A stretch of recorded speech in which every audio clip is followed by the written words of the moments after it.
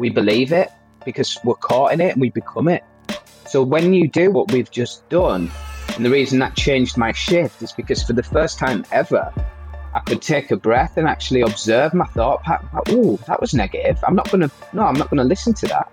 Hello and welcome to this week's episode of the Burnt Chef Journal, a hospitality-specific podcast dedicated to challenging mental health stigma and conversations designed to inspire a new, healthier, happier, and more sustainable hospitality profession.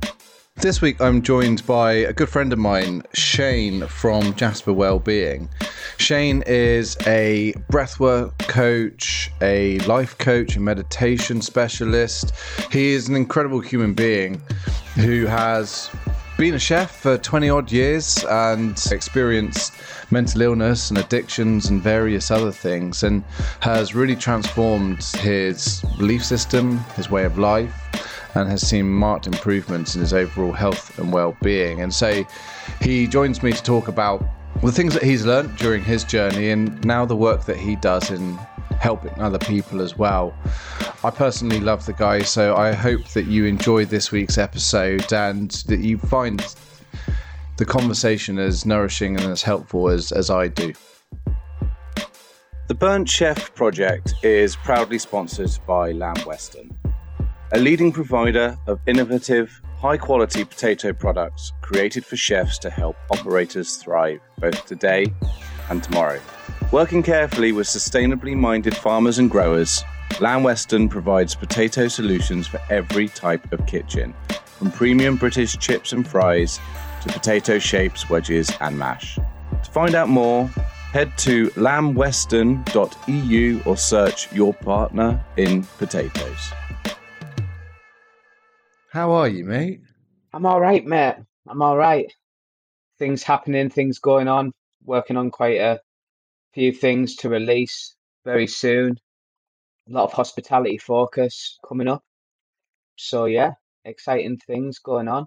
Good. Are you starting to see a bit of a shift happening in terms of where conversations are going at this moment in time? Are you finding that things are starting to get a little bit more progressive? Definitely. I mean, you know as well as I know, for me, it's been quite difficult because what I do is it takes a little bit of, let's say, convincing, because there's misconceptions of the practices that I do being woo-woo and, but what I'm finding is there's a lot more conversations opened up and people are starting to talk and reach out and actually, rather than go, oh, mindfulness or meditation and kind of not give it a second thought, people are actually asking, okay, so talk to me about it. Tell me what it's about and what do you mean by this inside out approach and stuff like that. So gently, those conversations are starting to open up because I think places, companies and individuals are just looking for something else, something to add to the things that we already do and the things that we've got. And I think it's, although most of the stuff that I talk about is thousands of years old, I think it's another step in the progression for individuals and the industry. What's driving that, do you reckon? Why are people suddenly turning to thousands of years old practices now rather than 5-10 years ago? Things tend to start coming back around, don't they? I know it's taken a long time, but actually in America, the whole mindfulness movement has been pretty hardcore since like the 80s, early 90s with John Kabat-Zinn. But the truth is, what I believe, this might not be everyone else, is because it hasn't been put to the forefront in a way that's accessible to everyone. And I think these spiritual people have almost kept it safe. And it needs to be spoken about in a way where we can go, okay, these have great historical lineage. There's this spirituality behind it. These practices come from 1,000-year-old practices, but let's not hold them so tight. Let's open up and actually go, these are techniques. There's a level you can go from actually saying, okay, these are techniques. They help you do a work in as opposed to a workout. That's how I kind of look at it as well, a work in. And they're actually accessible to everyone. So let's take the techniques and talk about them as techniques. So then people can actually not get scared of what we're talking about, and they can actually, it's simplifying it in a way that people go, okay, so I don't have to run around dancing and chanting. It's just sitting down and concentrating on my body or my breath and actually becoming in tune with the mind and body actually as one, rather than the mind running off and the body running off here. And I genuinely think it's two of those things. So it's the way that we talk about it, but also actually the more spiritual based people is just to let go of that tight grip on it and just go, okay, yeah, because people are scared that it gets mainstreamed and actually pulled apart, as we always do. Like humanity, we take something, don't we, that's really great, and then we bastardize it and take it apart and stuff. So I think it's part to do with that. But it's great to see now, especially in an industry that I do love so dearly. And it is great to see because, as you know, what I do is my journey. So it's literally every practice that I practice is part of my journey that helped me to heal. And the message that I'm starting to spread with this is, which I think is actually tweaking some light bulbs within people, is we spend an awful lot of time trying to feel better, but we don't spend enough time trying to heal better. And we need to do both, right? And that's the thing. So that's the message now. Well, that is society, isn't it? We want that thing that makes us feel better, that kitten playing fucking piano on Instagram, or that pizza at the end of a service, or perhaps it is drink or drugs or whatever it might be. We take these things in order to soothe ourselves without actually understanding what was driving that behavior in the first place. And I think that's quite a profound point, that we're only 6 minutes in and I've not even introduced you and we're already getting like the paradigm shifts coming in. I love it. We chase dopamine, Kris. That's it. Dopamine wants more dopamine. Dopamine breeds off dopamine and we chase dopamine. So it's all addiction. Yeah, right. And it comes up in our training a lot at the moment when we're talking about stress reduction and unhelpful coping mechanisms. And the first thing that comes up now, it used to be drink. It used to be perhaps, smashing down a bag of Calabo chocolate or whatever it might be. But actually now I just find myself stuck in a scroll loop, and I take my phone off charge, and next thing you know, I look at my battery and I've got 60% because I've been doing it unknowingly for an hour and I feel shit about myself. And it's really, there's far too many distractions, I think, at this moment in time. Or not, again, it comes down to what we're going to talk about, is not enough education about what you can do to spot those, stop them, and actually knowing what you can swap it with, as opposed to just going, oh, well, there's this boredom and void now, so what else am I going to find to fill it? It's easy access to things, isn't it? And the problem is, all of these things that are really bad for us, the Netflix binges, the picking all of different foods, the drugs, the drink. The thing is, what we're trying to do subconsciously is we're trying to soothe our nervous system, aren't we? That's what we're trying to soothe, this nervous system that's always in fight or flight.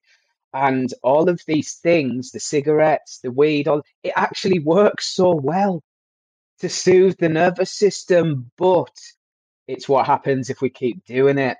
Whereas we can soothe our nervous system by using our breath instead of smoking or doing all these things. So that's the difficult bit. It's all of these things that we reach for that are easy. They actually do the job and they soothe the nervous system, but it's the long-term effects that we really want to break, It's that quick fix. So before we get too far in, because you and I, we know each other quite well. I consider you not just a friend, but an incredible forward-thinking leader in the field of well-being, and one that, as the Burnt Chef Project, we try and support, and I try and support wherever I can. But for those who don't know you and haven't been fortunate enough to come across yourself or your work, Shane, how did you get into this? Where were you, and what made you start to look at this as not just a self-healing mechanism, but one that you wanted to share with other people? I've been a chef for 22 years. I don't call myself a chef anymore because I don't feel I got that right to. I've not been in a professional kitchen for 4 years, but it's been a journey, Kris. 10 years living with depression, anxiety, and it's very much a journey of up and down. I started as a resilience company just within hospitality because actually resilience training helped me pull myself out of the depression, nutrition, sleep, relationships, movement, all those pillars of resilience as that because I knew, I've been struggling for a long time in and out of lots of drug use and all of the typical stuff. My story is no different to thousands and thousands of chefs out there. But I felt like I needed to do something because actually I thought I'd nailed it so many times.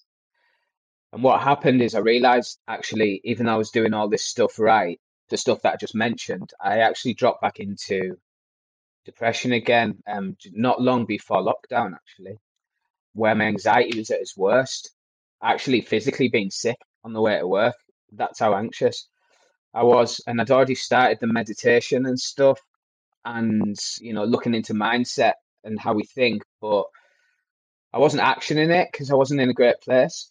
And then actually what happened is it came up. I lose track of time now, but it was months and months before lockdown actually happened. I'd found a spiritual teacher on Instagram. He's an author and spiritual teacher. And I contacted him and he started talking to me about consciousness and awareness. And he said, you're not your thoughts or your emotions. You're the observer of those things. I was like, what? What does that even mean? And he did this little technique, which I use now. Do you want me to, I'll talk you through it now. Basically, this is how he said you can separate from identifying with certain things in your life, like anxiety, depression, and all this stuff. And this will be the beginning of setting you free. And it really was. So if you just close your eyes just for a second, and what I'm going to say is I'm going to ask you to get rid of certain things that I talk about. So as if in your imagination, they just disappear and don't exist anymore. So first of all, I'd like you to diminish or get rid of, like it never existed, your house, your car, your finances, your possessions.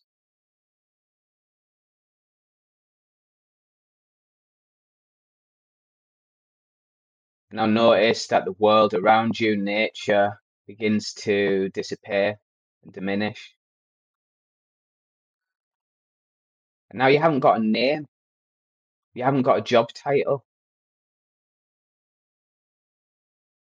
There's no more depression or anxiety because it's not yours. Allow it to disappear. Now your body goes, you have no body. Now you have no thoughts, positive or negative. And what are you left with?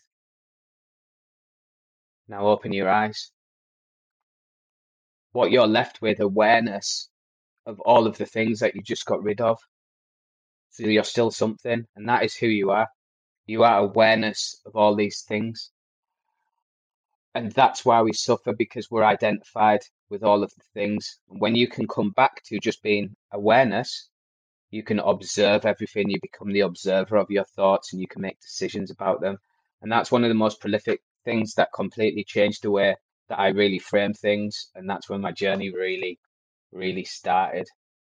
In the format that it's in now, my healing started then, like actual healing. And as I healed, Jasper started merging along that journey as well.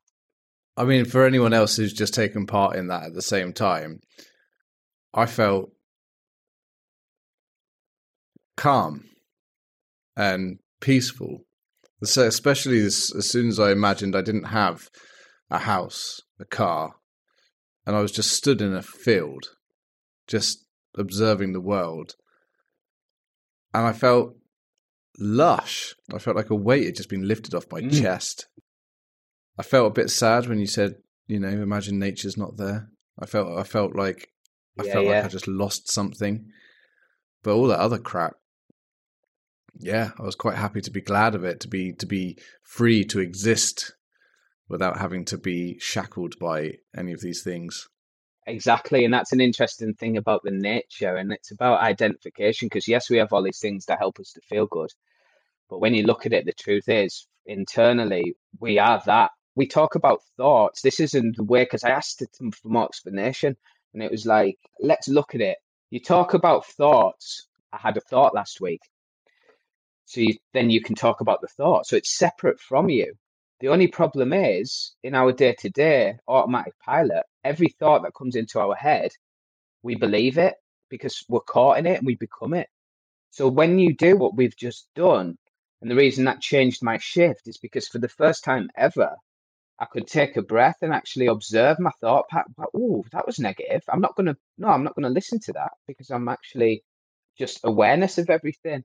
Oh, it gives me goosebumps when I talk about that, and also emotions, because that really was something that was so powerful for me, to understand that we identify, right? My anxiety, my depression. Who are you, Kris? Oh, I'm Kris. I own the Burnt Chef Project, blah, blah, blah, blah, blah. But actually, that name isn't you. It's something your parents gave you.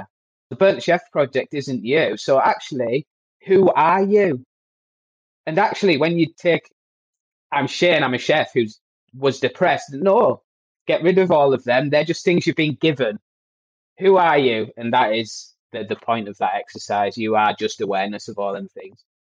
I resonate with that statement quite strongly, because for anyone who's listened to this podcast before, or for anyone who's new, one of my big issues was I had a full-on identity crisis, because I'd never established who I was back in my adolescence. I'd never, ever got that. I was always who everyone else wanted me to be.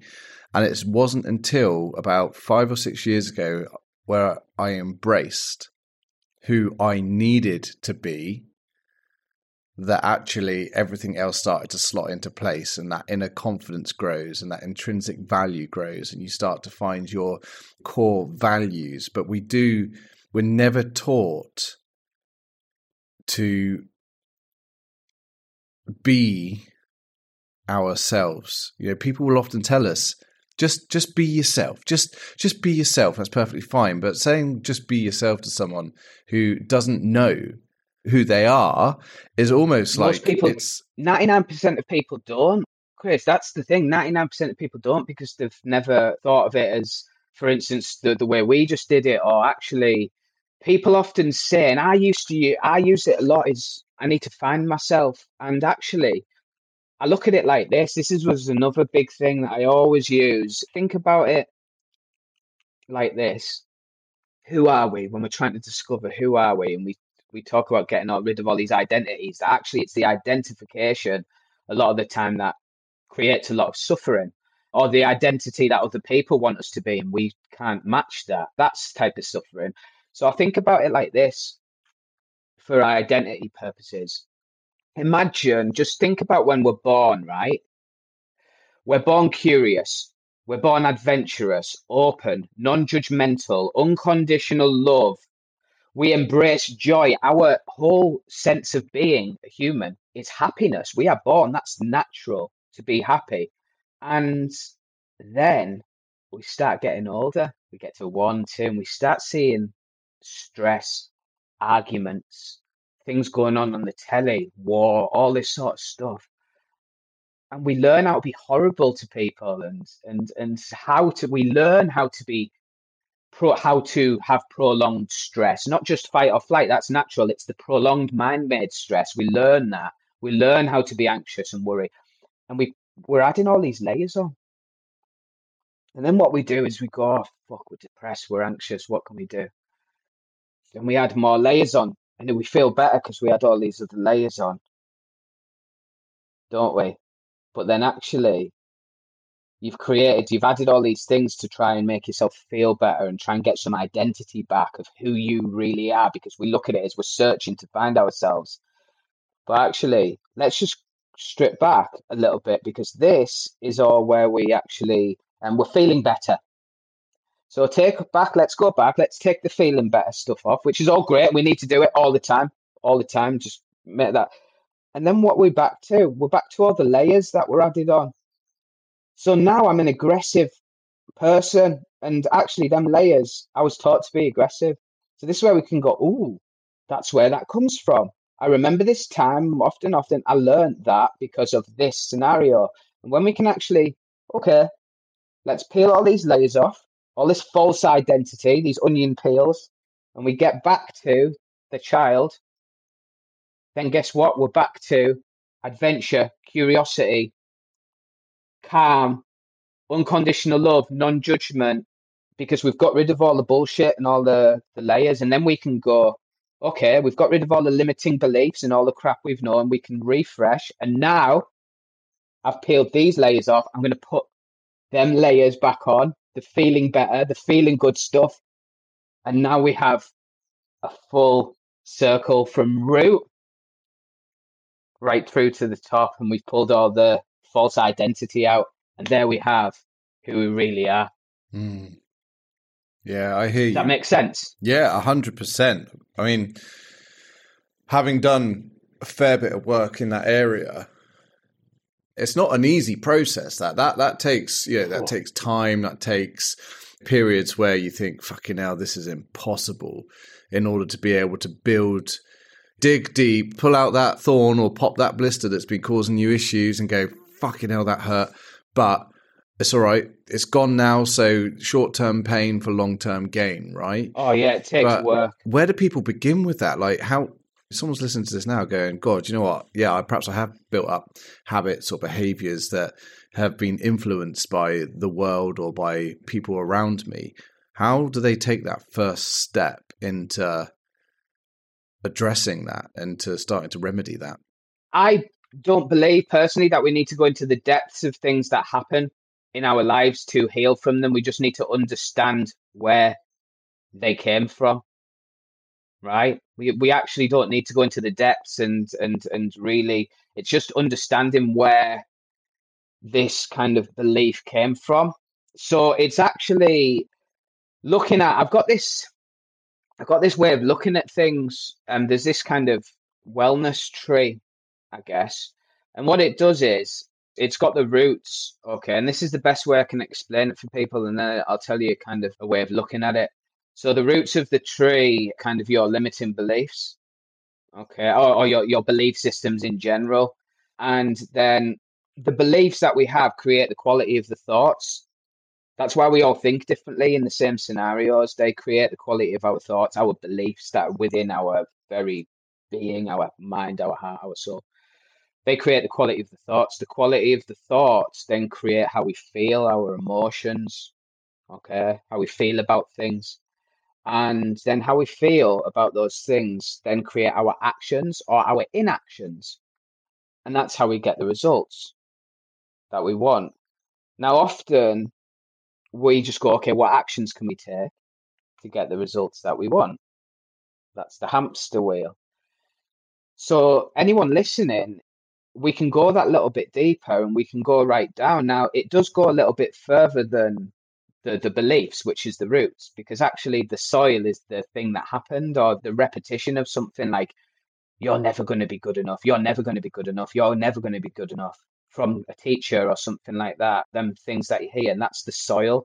Then that creates the belief that you think, oh, I'm actually never going to be good enough to accomplish these dreams and then you feel crap about it, low vibration, and then your thoughts about the situation are really poor and then negative, and then that makes you feel emotionally drained, sad, upset, angry, and then there's no action, and then there's no results.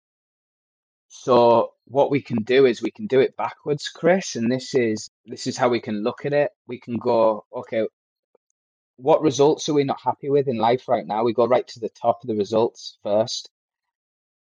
And we go, right, what result in life are we not happy with right now? And then we go back one. What actions or inactions are we taking that's given us these results that we don't want? And then it starts opening up and going, oh, actually, because we're right where we usually start now. So what actions or inactions are giving you these results that you don't want? And then go back one. How do you feel when you think about that? Oh, Okay, yeah, I feel what thoughts are fueling the way you feel. So we're going back again. And then you can go, okay, so what sort of belief would fuel these thoughts? And then people could go, okay, I keep saying to myself, I'm not good enough. And this is how you find out your limit, the belief behind that scenario. And then once you know it, you can go, okay, well, that's not true. It's just something someone used to say.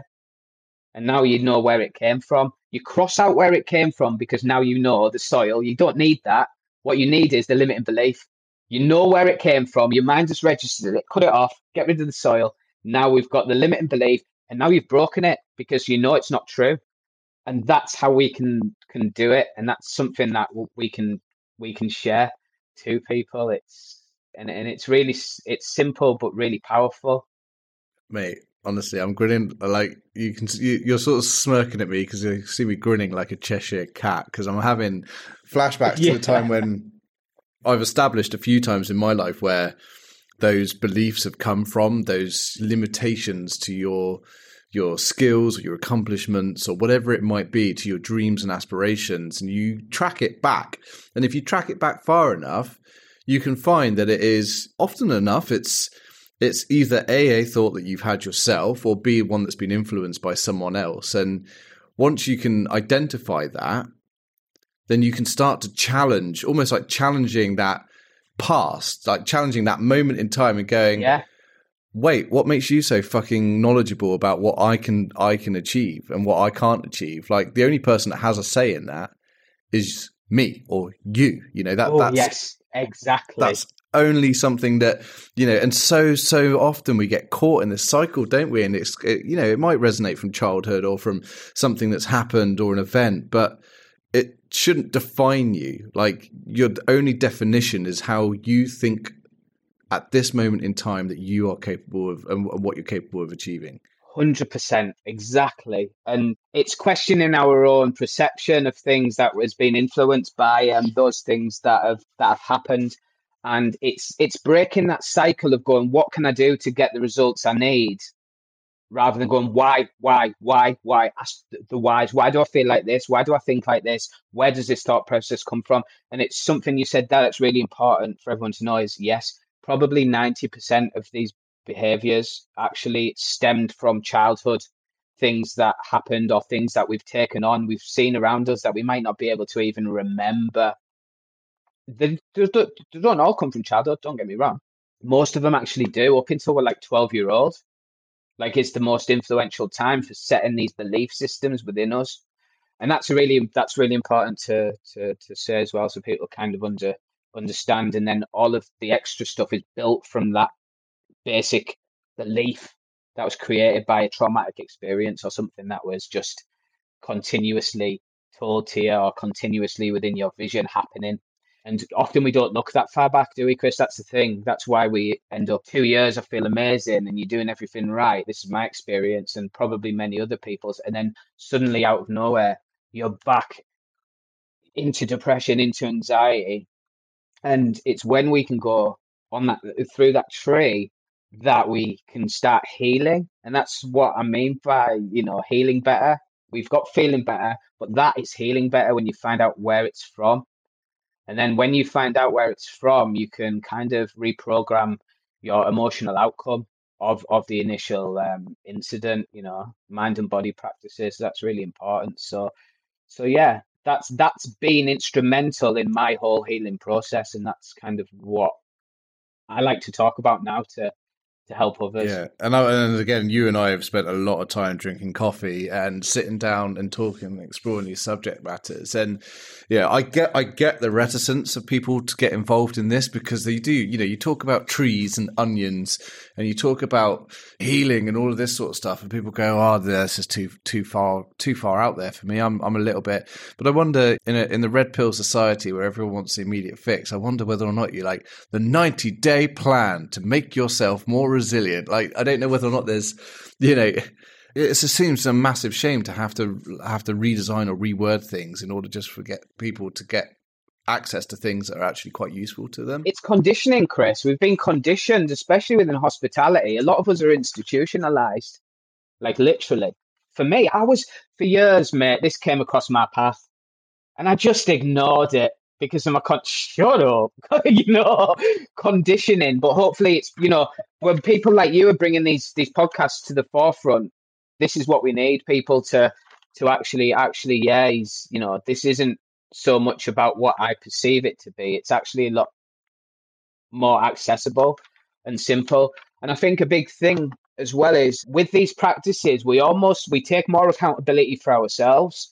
See, I've taken full responsibility for the way I think, the way I feel, the way I act, and stop blaming everything on the outside world. And that's because of understanding these practices, right? Because essentially, another thing that is, I think about it all the time because I go deep into the mind stuff. It's like, if we say to each other, what's pissing you off, Kris? What's stressing you out? You're going to go, oh, this person did this, and, my car way up, my tire's flat, and, I need this done, and that. And we blame all this stuff. And then if you think about it like this, how can your flat tire be really making you feel so angry and pissed off? And how can, you're this person, you're giving them even things that are just things, this power over you? Because the reality is, none of the things that are going on in our everyday life that we blame, like the people and the broken things and stuff, are actually doing that to us. It's the way that we think about those things. And guess what? The way that we think about those things is through our belief systems, things we've learned, things we've seen. If I see someone in my family going crazy over a flat tire or something similar, and I learn that, that's what I'm going to do. That's why Pete goes, oh, it's only a flat tire, I don't care. And then John goes, you fucking hit a flat tire. Because all of these are learned, right? Yeah, right. So when we can take responsibility through this understanding and stop blaming everything around us and go, no, I'm going to take responsibility now, because obviously fight or flight, very natural, it happens. It's the carry on. It's what the thoughts we create after that actually create all the suffering that we suffer, right? It's not the natural fight or flight. It's the overthinking and trying to make meaning out of everything that actually creates the suffering. I've got a little thing about making meaning. Do you want to close your eyes again? It's just a quick one. Yeah, go for it, because I'll talk a little bit about me searching for meaning at the ripe old age of 15 and the impact that had on me, because it wasn't. Oh yeah. It wasn't good for me at that moment in time. But yeah, let's. So I'm shutting my eyes. Go for it. Right. So what I'm going to do is I'm going to read a few sentences. Okay, slowly. I'm just going to pause after each sentence, and I'm going to ask you to notice your thoughts and your internal pictures that come with these sentences. John was on his way to school. He was really worried about the maths lesson. He wasn't sure that he could control the class today. It was not part of the caretaker's journey. Now open your eyes. So what happened over them 4 sentences for you? Who was John at the start when I said John's on his way to school? A small boy. Yeah, and he was worried about the maths lesson. And then the 3rd sentence was he was not sure he could control the class. What happened to John? Grew up and became a teacher. Yeah. A leader in front of the class. Yeah. Exactly. And then it was not the caretaker's job. So suddenly he went from a teacher to a caretaker. Now, what happens is I literally gave you 4 sentences. That's it. 4 sentences. John was a boy. Then he was a teacher. Then he was a caretaker. And just by that simple thing, what it kind of proves is how we're constantly trying to make meaning out of the smallest bits of information. And often we can get caught in the cycle of making negative meaning out of everything, when actually the meaning that we're trying to make out of everything, we see it as a truth. And actually, a lot of the time it's not, because John was actually a caretaker, but you thought he was a kid and then a teacher. We all did. So we can take a lot from that, because when we're in autopilot, we're not taking a moment. We do make meaning out of everything. So actually we're creating a lot of that suffering ourselves. And that knowing that kind of helps us to take more responsibility, to understand, actually stop blaming everything. I'm going to take a lot of responsibility here and realize that because I'm not stepping back and trying to be an observer of the thoughts, I'm actually becoming them, and I'm creating a whole whirlwind of things for myself that are actually not even kind of reality. They're just a whole series of events that I'm getting worried and creating in my own mind. And they're completely valid, 100%. All of the way we think, it's all valid, 100%. Everything is valid. But when we can learn that how much we create and we can separate, it helps us to break through a lot of that suffering. It's amazing, isn't it? That you're right. There's been stages where you come to a conclusion about something based on your either limited understanding or experience of that subject matter, or the emotion that you're feeling at that time. And you draw a line in the sand and go, this is how I perceive this to be. And the amount of times, like so often now, I absolve myself from having any opinion or any thought process until I've done enough digging to be able to find out the full story. And it's when people come to you now and they go, this person is, this X, Y, or Z. I say, okay, why do you think that? Well, okay, how do you feel when that person is doing that? And what about thinking about it from this slightly different angle? Because it's amazing. You get locked into a conversation that goes on for an hour about how bad a job is or how bad the person is that's managing you. And, that might be true. That might be their truth.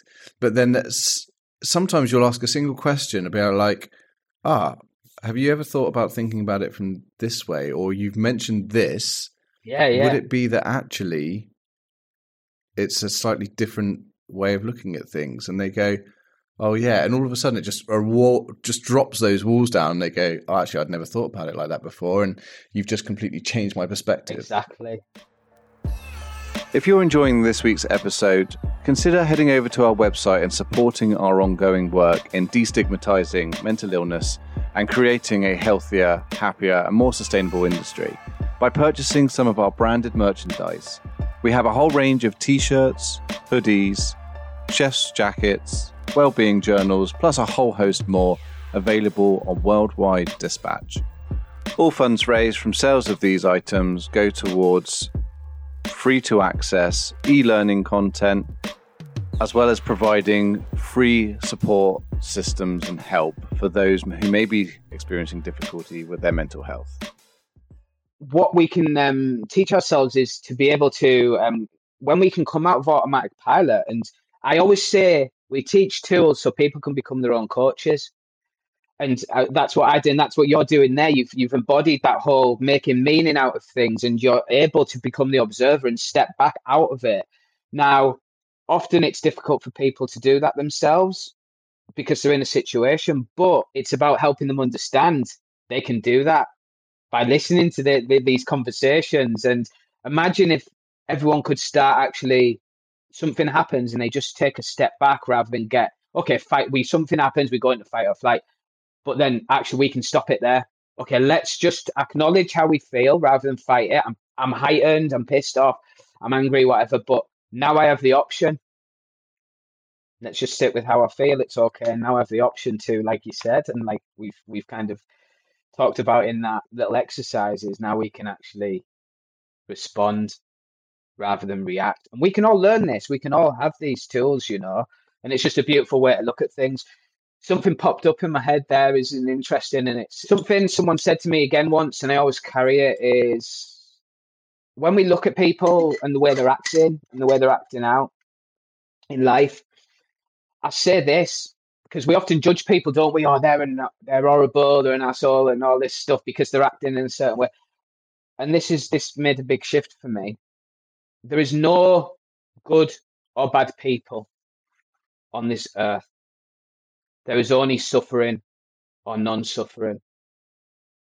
Because when people are acting up, they're acting angry, they're acting bad, they do horrible shit to us in the kitchen, or they're just mean people. They're not actually, let's think about it, they're actually suffering in some way. So if we can step back and go, actually, rather than judge them, they're suffering in some way, because actually we're not born like that.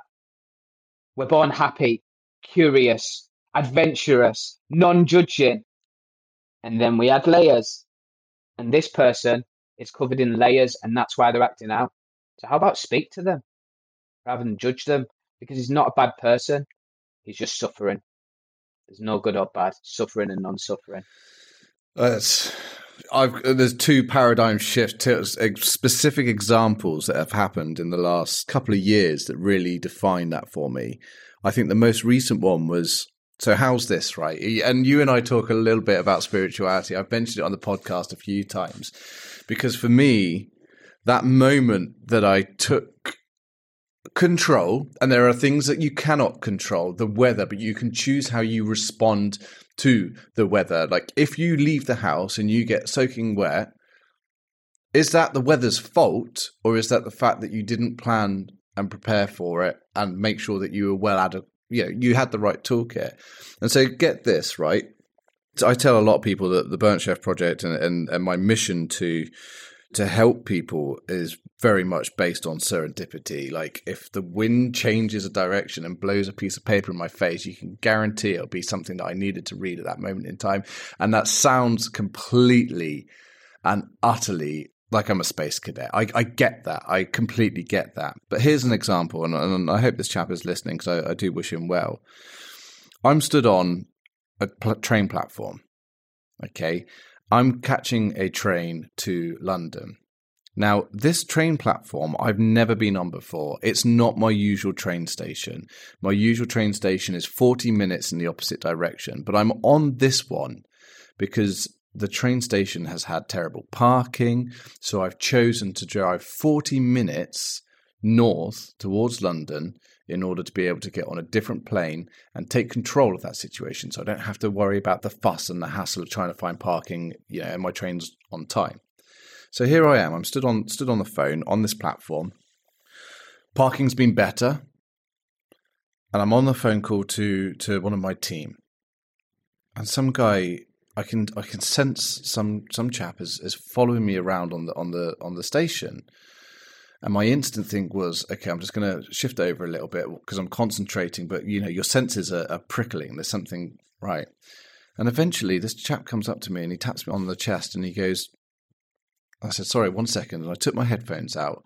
And my instant reaction was, I'm going to put my headphones back in again and carry on the conversation. But instead, I spoke to the person on the phone and I said to my team member, I'm going to call you back.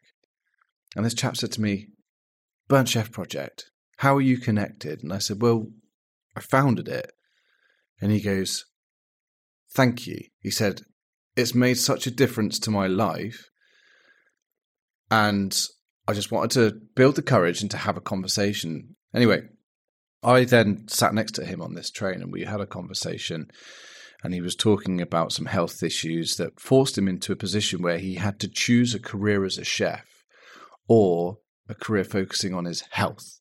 And the two, at this moment in time, with certain ways that businesses were running, he wasn't able to manage both at the same time. And we spoke a little bit of detail about this. And I said to him, so you don't live, he mentioned he didn't live around the area. And I said, you don't live around this area? And he said, no. And I said, so what are you doing on this train? He said, a relative of mine has just passed away.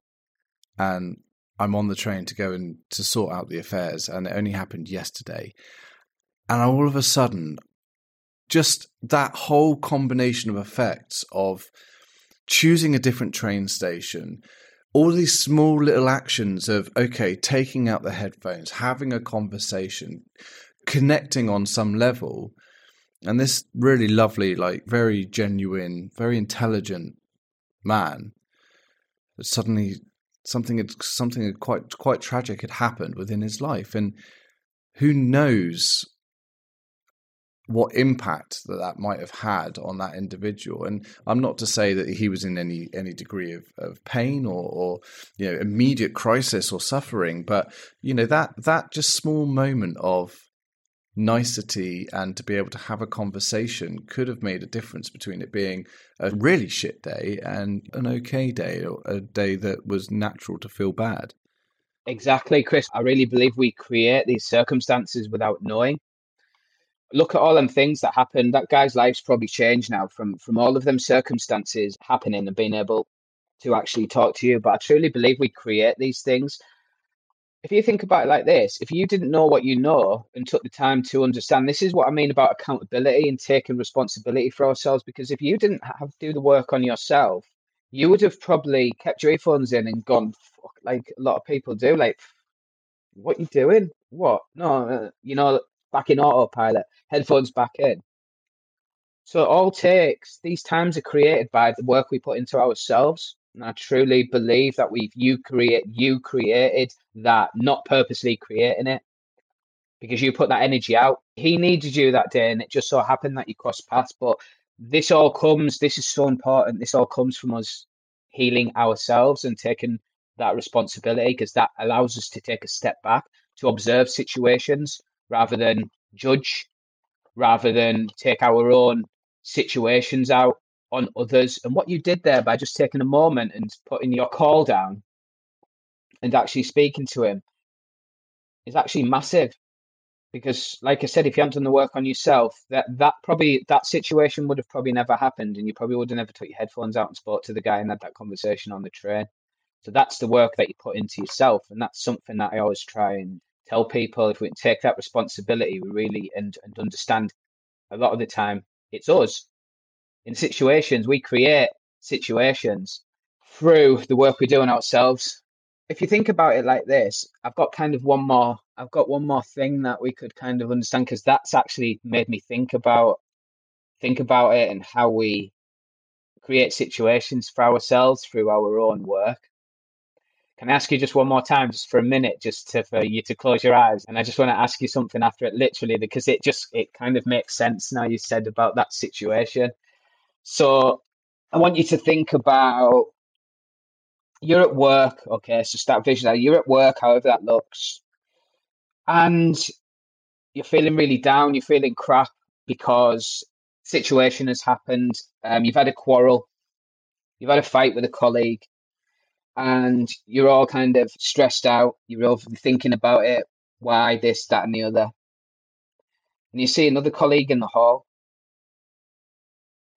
You shout at that colleague, and he or she just rushes off and goes, "Oh, sorry, Kris.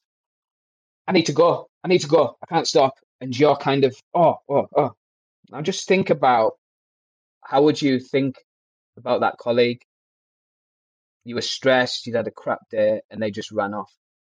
It's one of your good colleagues. Now, imagine this scene. You are absolutely buzzing, feeling happy. You've been praised for all your good work. You see another colleague in the hall, and you go, oh, can you, hey, so-and-so, come over, come here. And they go, "Oh, sorry, Kris, I'm busy, I need to go, I need to run off quick."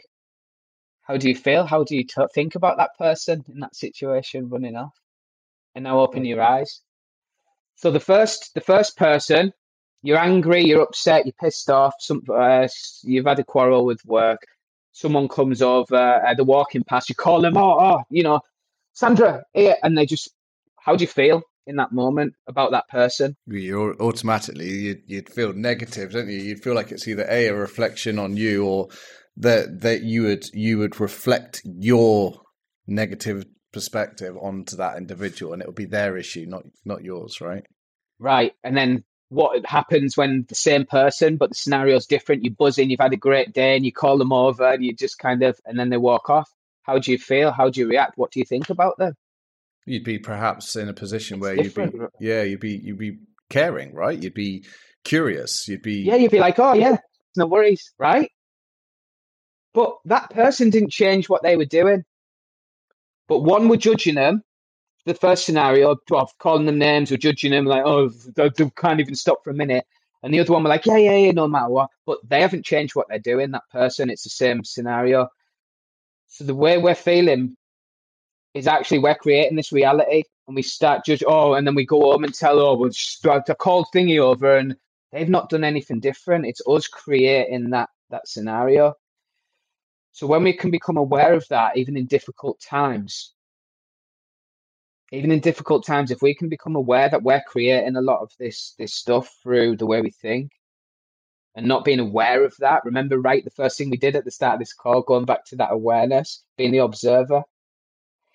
If we can become the observer in these times, even in these times of difficulty, when we've had a crap day, we can actually become aware of how we feel and how we're projecting that. And actually, we can still not have to judge or be angry with that person who didn't stop, because we have the understanding that it's not them that's done anything wrong. It's actually how I feel right now that's creating that feeling, right? And because of what happened with you and that person, it made me think about that, because it can go either way. But I think when you put that work, when you understand these concepts, you'll always take that time to actually understand. Yeah. I think the thing is that no one in this world is a martyr. Like, no one is fucking perfect when it comes to this sort of stuff. And there are moments where this job is incredibly stressful when you're supporting a lot of people, and there are days where it just feels like it's a futile task. Perhaps you're not getting the results that you want, or perhaps you've missed something, and there are days when that feels really tough. And even now, you go home and you might take it out on yourself, or you might, take it out in a flippant word to someone else. But I think the key thing is that no one is ever going to get to the stage where they are 100% completely passive, completely self-aware at all times of the day, because you're human. But I think what you can aspire to do is get to the stage where you can recognize it more frequently, and then you can interject more often. That's it. 100%, 100%. And exactly what you just said there. And what that does then is, when you can kind of cultivate it to a certain amount, then actually you create less suffering within, because of that awareness. It's like you said, there's all sorts going on, and absolutely no one will ever, but it's cultivating it somewhat to a certain degree. So a lot of the time you can, and then you can stop a lot of anger, judgment, which essentially is what's creating your suffering. But where does the anger and judgment come from? It comes from inside. It doesn't come from these people. And that's the key, right? It's these little shifts and these little understandings that are really life-changing. I really believe, Kris, everyone in this world, everyone listening to this podcast is so powerful. And a lot of that power is not tapped into, and powerful in a way where, with certain degrees of understanding ourselves, our inner world, the outer world is a projection. It comes from how we are within.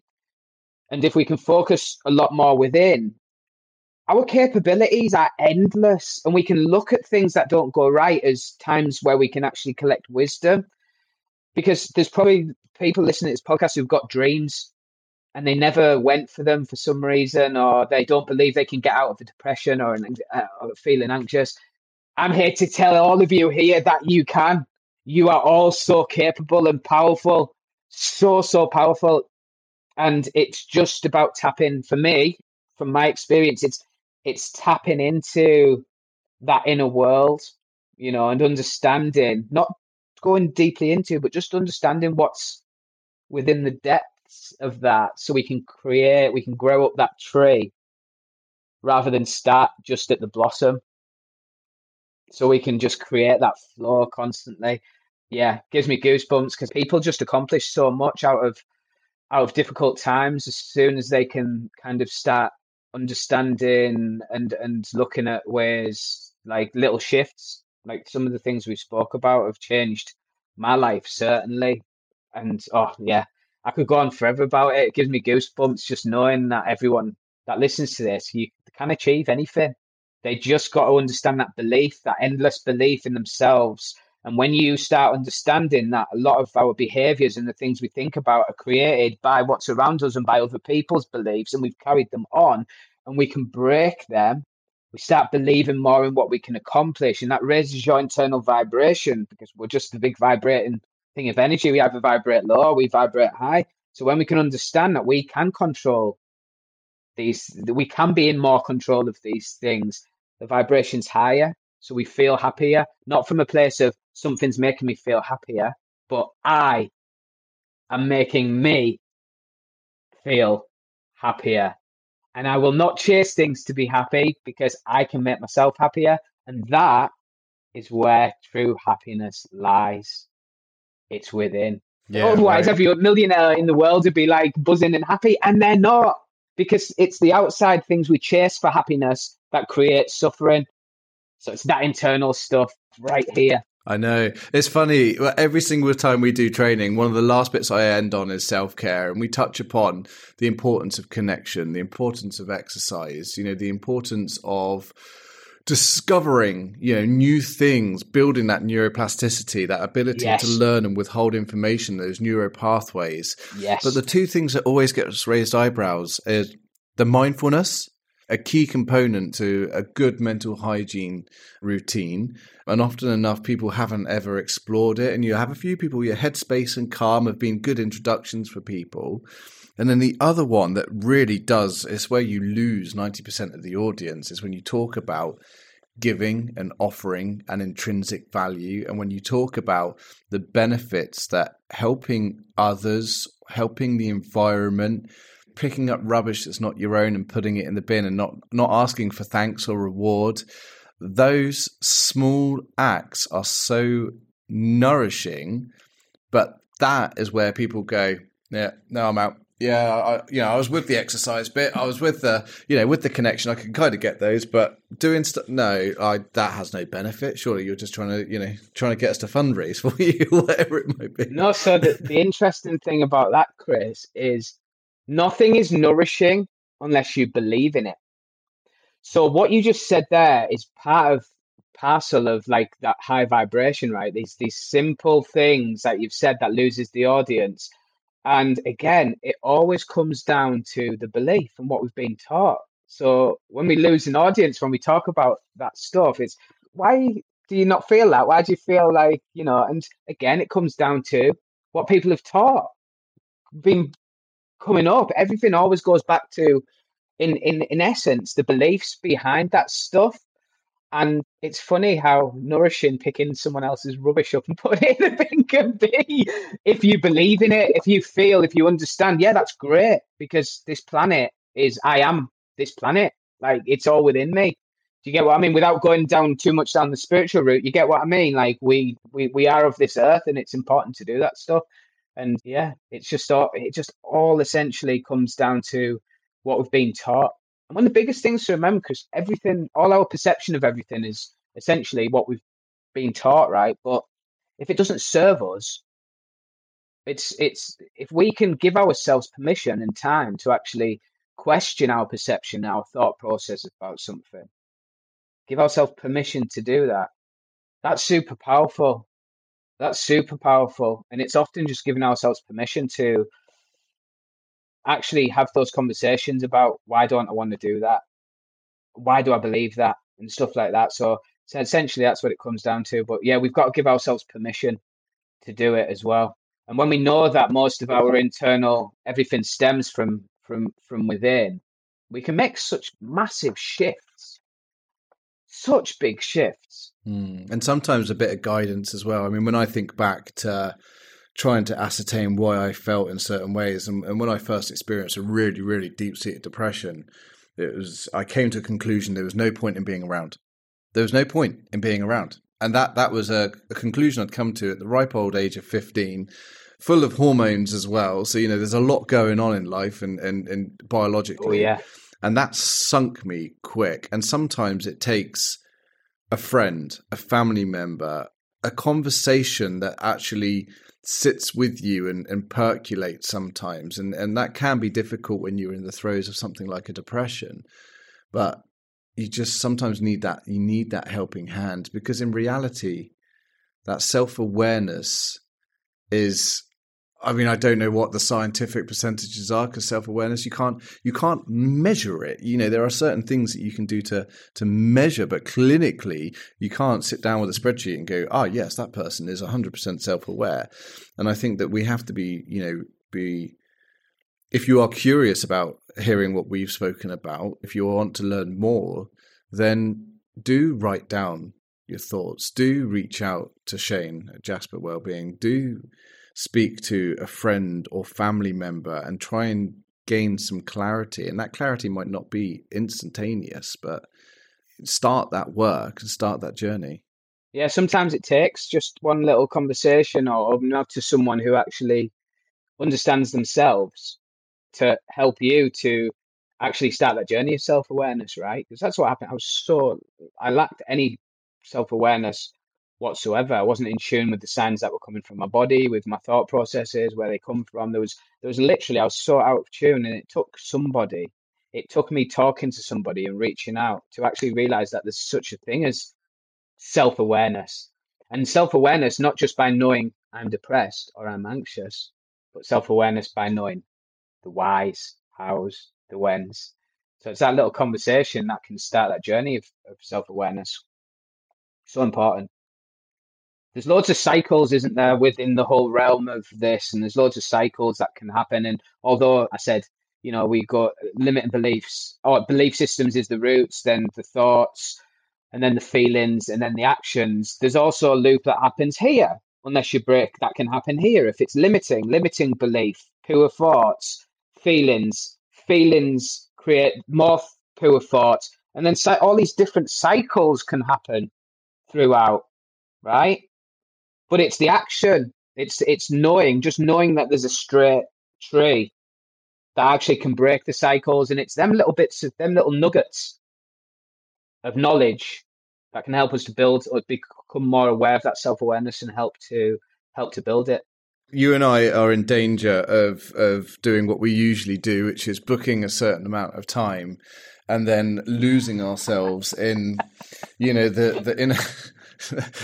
the inner workings of spirituality and brain's awareness and all sorts. So to try and bring this onto some sort of track, because I'm hoping that if anyone has stuck with us for the last just over an hour, then this has been useful. I mean, I always find these conversations incredibly interesting, and there's always key takeaways from this. But to try and draw this to a healthy close and perhaps leave people wanting to learn more, what have you got coming up, Shane? Where can people find you if they were looking at, perhaps even if they just wanted to reach out and say hi and have a conversation? What's in the works over the next couple of months, and what can people do to find you?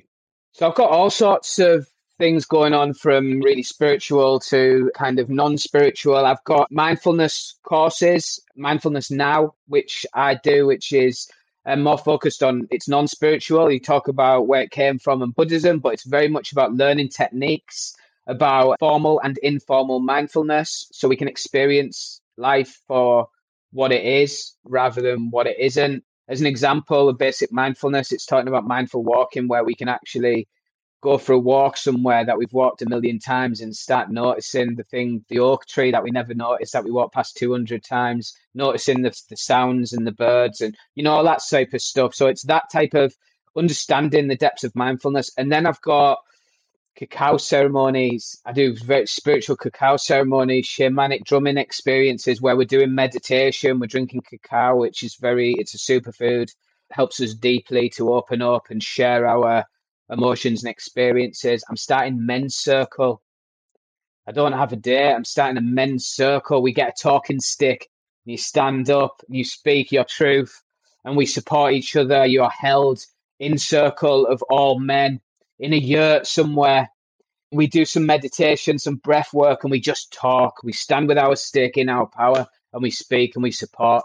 And then, there's all sorts of, I do one-to-one coaching and all sorts of stuff, things on the topics we've spoke about. My website is jasperwellbeing.com. And again, I'm on LinkedIn, Shane Cooke, Jasper Wellbeing. Instagram is where I spend a lot of my time, at Shane_Jasper Wellbeing. Yeah, it'd be great. Please don't hesitate. If you're listening, to message me with questions. I will always answer back as soon as I can. So please feel free to reach out to me in all different elements of social media, because I'd love to speak to anyone who feels that they may want to learn more, or that something's touched them in some way and they just feel a spark. So I'm here. Nicely done. And for people who are interested from a corporate point of view, or for their teams wanting to learn more, we do offer some training together, don't we? In which we get you to come in and we do a whole workshop on building resilience and tackling stress and breath work and a whole lot of goodness. Yeah, so we've got an introduction. It's in 3 parts. It's where the first part we talk about how we think and limiting beliefs. So very much a lot of what we spoke about today. The second part of that workshop is breath work. So learning the basics of breath work to work with our nervous system, fight or flight, rest and digest, so we can shift our body on purpose and take control of that when we need to. And then the third part is just learning about mindfulness, formal and informal. So you get some really 3 nice kind of like introductions to these 3 elements, which is the bits that I specialize in, basically. So yeah, you can find that on the Burnt Chef Project website. Yeah, and honestly, do reach out to Shane. He's a fantastic human being. He's got time and good energy for anyone. So, it doesn't matter what country you're in. If you're listening from the States or from America or Australia, obviously States is America, you silly boy. Time for another coffee, I think. But don't let geography and landmass be barriers to accessing a healthy conversation. So, we live in the modern day now. I don't see 8-hour time differences or anything like that as a barrier anymore. These are all things that are easily overcome. So do reach out to Shane or to ourselves if you want to. And dude, again, thank you ever so much. I'm looking forward to getting that next coffee date in as soon as the wheels slow down just a tad. Allow me to hop off and take some time to spend with you. So definitely. That's it. I just want to say to everyone at the end, in all seriousness, you are capable of anything if you understand how you can believe in it. If you believe in it, you can do anything, honestly. So if you're listening, hopefully take this as actually, I can. And I'm going to find out how I can do that, how I can be that, how I can go there, how I can accomplish this, whether it's mentally, emotionally, in your physical world. You're so powerful. So yeah, tap into that. You can do anything. Cheers, mate. All the best. Thank you. Amen, brother. Dude, thanks ever so much. Speak to you soon.